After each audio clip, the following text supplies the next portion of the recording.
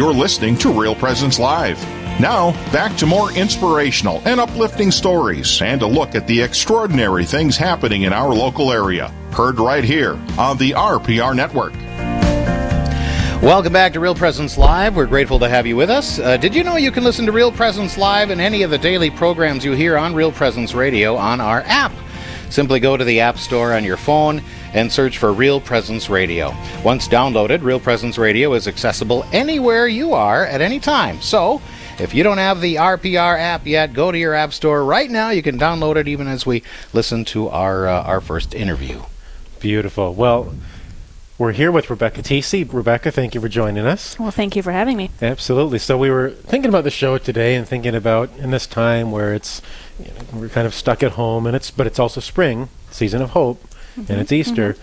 And like, who could talk to us about some fun things they've been doing at home and with kids at home, keeping busy? Must be kind of a challenge, but there are some creative people out there, creative moms, and so I just thought it'd be good to hear about some things you've been doing. And I've seen lately, I was going to say maggots, but they're not maggots, but turning ugly little things into butterflies.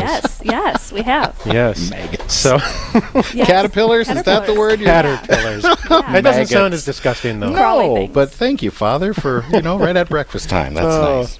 Oh, come on. It's 10 o'clock. Oh, it is, right? East Coast, 10 o'clock. East Coast. So, anyway, can you tell us a little bit about yourself? Sure. My name is Rebecca Tisi. I have been married to my husband for 16 and a half years. Mm-hmm. We have 5 children, ranging from almost 15 down to 3. So we have teens all the way to toddlers, which makes it a little bit unique as well. Right, but it seems like you handled the challenge well. So being stuck at home, has that been hard for you at all? We homeschool, so we haven't had the challenge of trying to do the school at home. Yeah. I have had a lot of this hasn't changed a whole lot for you then, but the hardest part of homeschooling is actually being home. Like we are involved in the church, and my kids are in sports, and I had a son on the varsity swim team this year, and we're in Boy Scouts, and so being home with 5 children all the time and having no activities has been kind of a big change for us. So, yeah, it's the beginning was a little bit more challenging.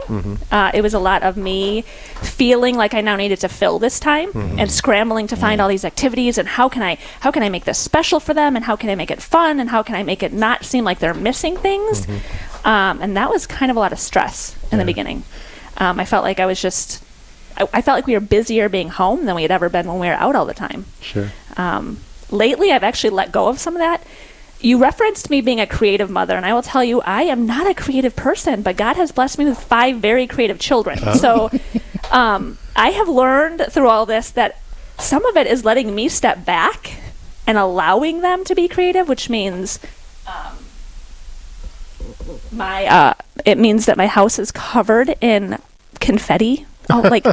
Shreds of paper and army guys, and they have written and directed and staged their own 3-act play, which meant that half the stuff from my kitchen was in it's a complete disaster, but they are thriving with this freedom to kind of just do their thing. My girls are very artistic, and we have bracelets and paper dolls, and so I started the beginning of this with all these, I'm going to buy, canvases, and we're going to do these paintings. And they have had more fun with popsicle sticks and scissors and egg cartons and just being creative and me allowing that to happen, which is a little bit of stepping back and allowing the mess. Beautiful. So you were involved in co-creating with God, I suppose, of these beautiful children. Yes. And now their gifts are kind of flourishing and stepping back and seeing all that kind of flower. They are, yeah. Beautiful. Yep. So simple things at home, they're just kind of finding and taking advantage of. But I think there still may be some ways that maybe there are some seeds that you planted, huh? Well, yeah, the caterpillar thing, that's just, I've kind of been letting them lead a little bit more. Like I said at the beginning, it was me trying to find all these great things for them, and some of them liked it and some of them didn't, and it was, my youngest, my 3-year-old, I pulled out all of our spring books. I will say I'm so thankful all this is happening in spring and not February. We've gone on nature walks, and then we've been able to take it a little bit further. We went on nature walks, and we took pictures of tracks that we found, and other animal remains and things that we found, and they came home and pulled out their field guides and identified things, and they just had a time to kind of do, take things a little bit further. When I pulled out all of our spring books, about seeds and flowers and bugs and all the fun stuff that kids can learn about right now, my 3-year-old has wanted to read nonstop this book about the life cycle of a butterfly, and it's not a fun kid's book, but that's all he wants to read. So for Easter, we surprised him with caterpillars. So we got to watch them grow and eat and grow and eat and kind of tuck themselves into their little chrysalis, and he waited. For a 3-year-old, that was the hardest part. When they were first all in, we asked him, Benson, how long is it going to take? 5 minutes, which turns into a week later, but watching them every day, taking care of them every day. Well, how long does it take? It takes a little over a week, and they don't all happen at once. So it was kind of like, then you wonder, because we did have a little incident where the whole little habitat got knocked over. Oh, no. So Mom was carefully taping back up chrysalises and praying that I didn't kill any of them. And all 4 came out. So, yeah. Things didn't go perfectly? No, they didn't. They didn't. It's beautiful to hear about this kind of letting, in a sense, watching, waiting, letting some of the creativity of the kids come out and kind of responding to that, going with it. It's almost, in a sense, life in general. It's like the Lord is doing certain things. You take advantage of opportunities that arise. It's spring. Thanks be to God. Right. Let's see what opportunities the Lord brings us to take a nature walk. But listening in prayer, watching circumstances, listening even to the kids. Now, I was impressed with, I only saw a couple of pictures, but the chrysalis turning into the butterflies. So are they all the same color? They are. They are painted lady butterflies. Okay. So that's another cool thing about the butterflies. When their wings are closed, they're kind of a brown, and so we learned about camouflage. And there's another thing with homeschooling, even people who weren't homeschoolers but are now home. There's so many learning opportunities throughout the day. Like, we don't just have to learn in books. They're just learning all the time. So yeah, when the wings are closed, they're kind of shades of brown. It looks, so they can blend in with trees. When they're open, they're reds and oranges and white, black. They're interesting. We'll be letting them go this weekend. Yeah. Hard to do. They're excited. They're excited. Are you going to tag them and track their process? Tag their little legs? Do you put a little band on there? Yeah. Yes, we'll be banding them and following them with the GPS. Yeah. Well, I think you can order radio trackers now. Amazon has. Is that right? Yeah. Excellent. So they're little mini ones. Butterfly size. Butterfly. Sure. Yeah. So, well, good. So we think about like field guides and I suppose even with the birds. I've been noticing. I never noticed birds this spring though. Just, all the birds tweeting everywhere all morning. It's like this symphony out there. Yes. But what kinds of things? So, like field guides. People can get field guides if they start noticing the birds out there. What else? Yeah, Amazon still ships. It's a little bit slow, but there's I wish I knew the brand. Actually, there's a guide. There's this whole set of Minnesota field guides, and we have quite a few of them. We have wild berries, and we have and we have flowers, and we have animal tracks and scat. It's a fun one. Oh, that sounds fun. And then birds, and you mentioned birds. Our second, or our oldest daughter, I guess, Lydia we call her our little ornithologist, because she, I don't know half the birds. She knows the birds by color, by song. She knows if it's a male or female. We had one at the feeder the other day. She goes, oh, well, that's a female, but she still has some of her winter plumage. Yeah. And I'm saying, this is my 10-year-old. Yeah. Again, she reads bird field guides for fun. Right. So like I said, might surprise us. Yeah, not my thing. I've had more interest. I know more bird. When I was growing up, it was like there's a robin, there's a cardinal, and a blue jay, and that was about the extent of my knowledge of birds. Duck.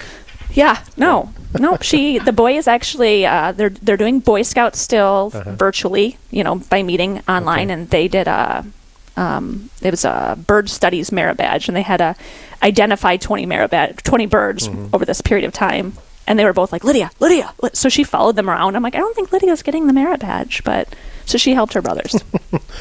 So there's opportunities for charity, or even contemplating the wonders of creation, God's goodness reflected through creation in this time, this spring of stay at home. And by the way, we are on Real Presence Live. Thank you for joining us. I am Father Daniel Weisky with Deacon Dan Gosha, your hosts, and Rebecca Tisi, one of our wonderful local mothers here, just sharing some things that how to keep everyone active, engaged, busy at home, and happy and healthy. So thank you for joining us. Thank you. And in this time, have you seen any positive effects on your family? Oh, I definitely have. I think many families can say the same. Like, everyone's busy.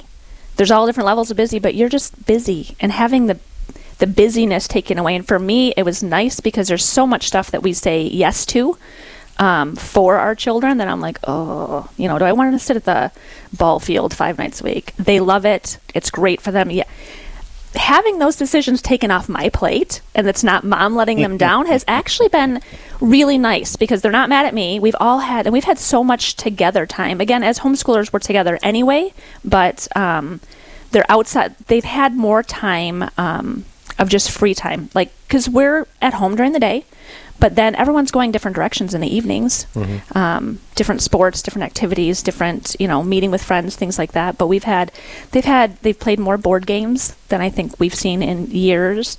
They're really working together. The boys and my husband just redid a whole garden shed, and Nate kind of gave them some direction, and they cutting and pounding, and nobody was injured. There was no fighting. There was no... Yeah. So it's been really, everybody I feel is just a little bit more at peace because there's just we're not trying to get to everything. Yeah. So there's some peace in that. There's some blessing. Yeah.